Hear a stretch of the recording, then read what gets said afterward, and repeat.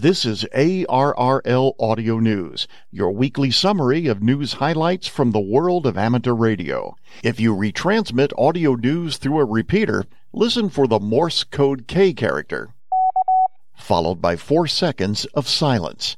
That's your cue to stop transmitting so that your repeater timer can reset.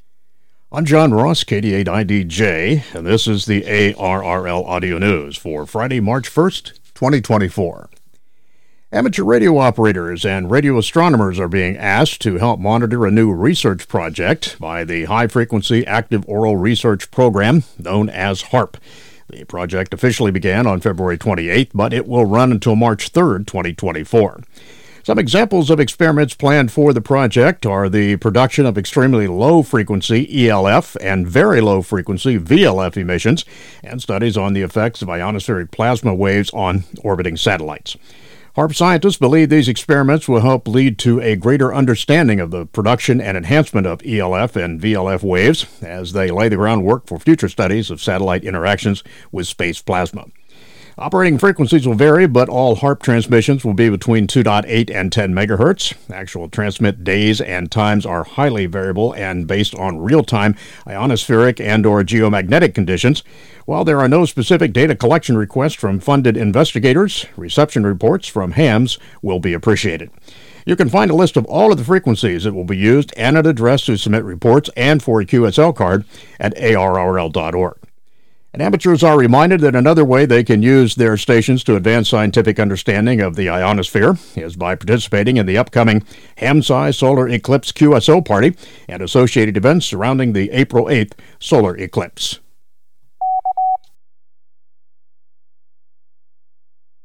The severe weather season, March through May, is fast approaching, and the National Weather Service, NWS, offices across the country are getting ready. Warning Coordinator Meteorologist Brandon Peliquin at the Wilmington, Ohio NWS office said many of the NWS offices across the country meet with partner organizations in the spring to make plans for the weather ahead. Amateur radio operators and weather spotters are extremely important, and we could not do what we do without them, he said. In fact, many of the watches and warnings issued are made because of weather spotters that provided critical information. Peliquin said the Doppler radar is a great tool for tracking storms, but weather spotters have a different vantage point and can see things that radar can't. Severe weather awareness weeks are scheduled by each state and usually occur during March to remind and educate communities about severe weather and seasonal threats and how to avoid them. The NWS Skywarn Storm Spotter Program is a volunteer program with almost 400,000 trained severe weather spotters. Spotter training is available at the state level and is offered several times each year, and classes can be found at the NWS website. Early December, NWS and the ARRL hold Skywarn Recognition Day to honor all Skywarn storm spotters and amateur radio operators for their contributions during severe weather.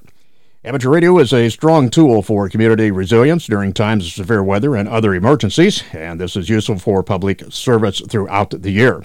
Those interested in using their license privileges to serve others are encouraged to participate in their local amateur radio emergency service ARRS groups. You can find out how to do that at www.arrl.org/ARES.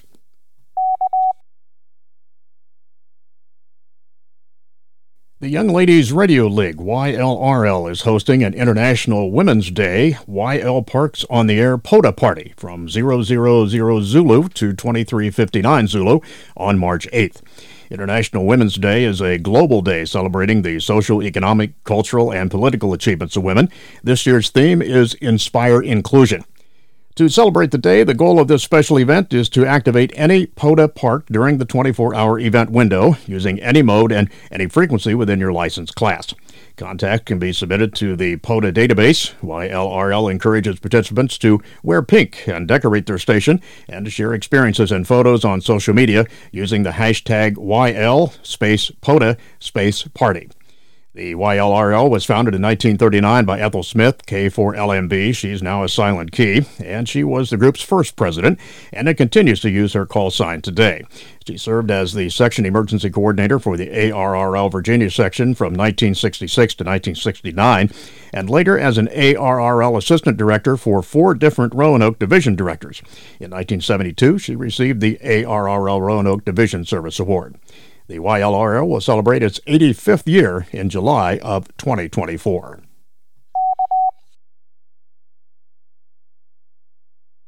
The results from HAMSCI's first Festival of Eclipse Ionospheric Science event have now been released. HAMSCI has announced the results from the inaugural running of the Gladstone Signal Spotting Challenge, GSSC, named for Philip Gladstone, and 1DQ, the creator of the PSKReporter.info website, also known as the Digimode Automatic Propagation Reporter. Gladstone has made many contributions to amateur radio operating, citizen science, and ionospheric research through the data spots, which are collected and stored on that PSKReporter.info website. Held during the October 14, 2023 North American annular solar eclipse, the challenge was designed to recognize operators of digital mode stations who contribute valuable data to ionospheric research. The festival consists of multiple events with a goal of increasing our understanding of Sun-ionosphere-Earth relationships. Participants included volunteer amateur radio operators, shortwave listeners, with science researchers from multiple U.S. universities. Receiving stations uploaded their records to sites such as the PSKReporter.info, WSPRnet.org, and ReverseBeacon.net. Transmitting stations were received by stations worldwide who uploaded their results to the same databases, creating records of the transmitting station's activities. A link to the full results, including participant scores and a sampling of station design details and station photographs, is available now at ARRL.org. HAMSCI congratulated the participants and appreciates their contributions to space physics and citizen science via the on-air amateur radio competition. The next GSSC event will be held on April 8, 2024, during the North American total solar eclipse. Amateur radio operators will have the opportunity to celebrate the anniversary of the launch of the USS Midway. On March 9, 2024, from 1700 Zulu to 2359 Zulu, the ship's radio stations will operate as NI6IW on 7.250, 14.320, and 14.070 MHz, as well as on PSK31, D-Star, and the Papa repeater system.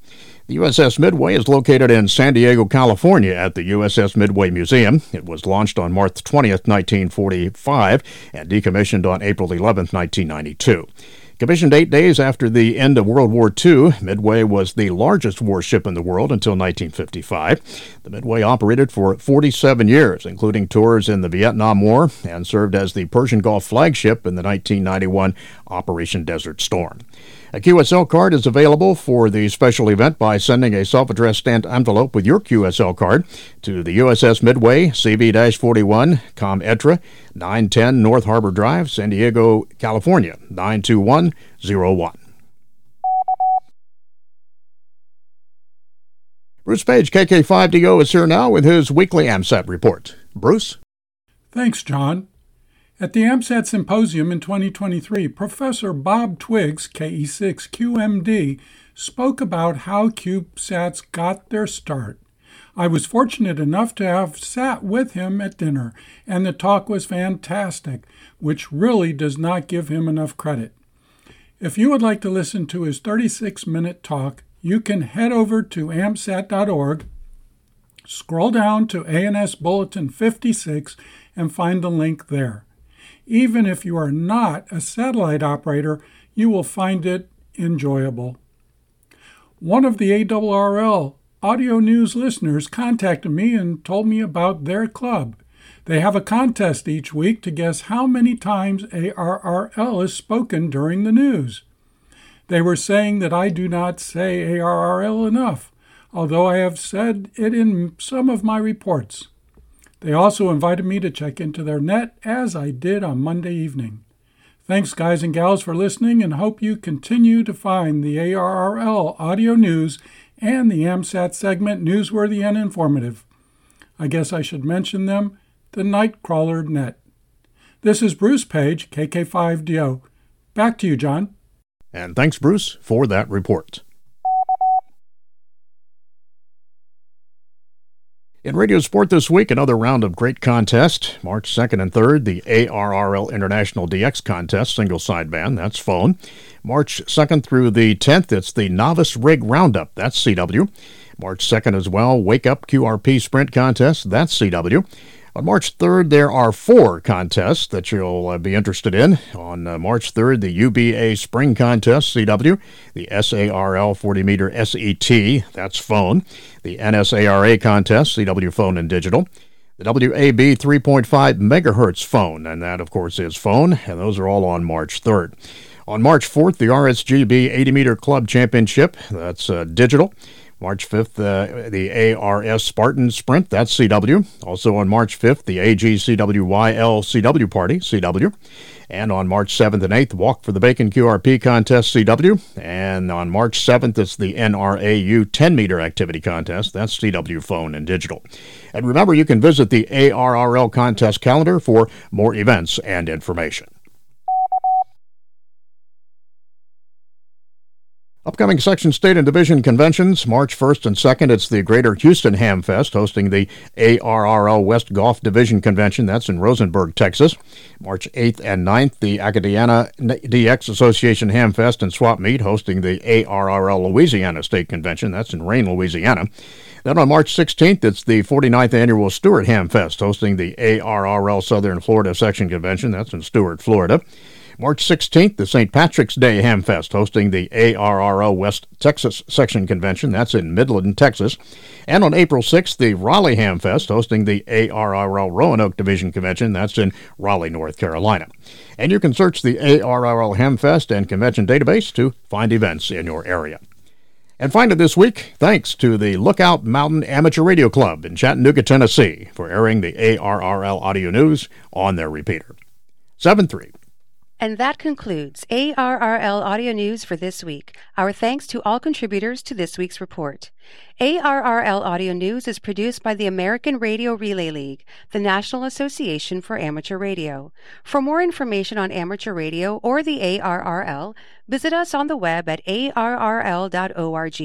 You can also find us on Facebook and Twitter by searching for ARRL.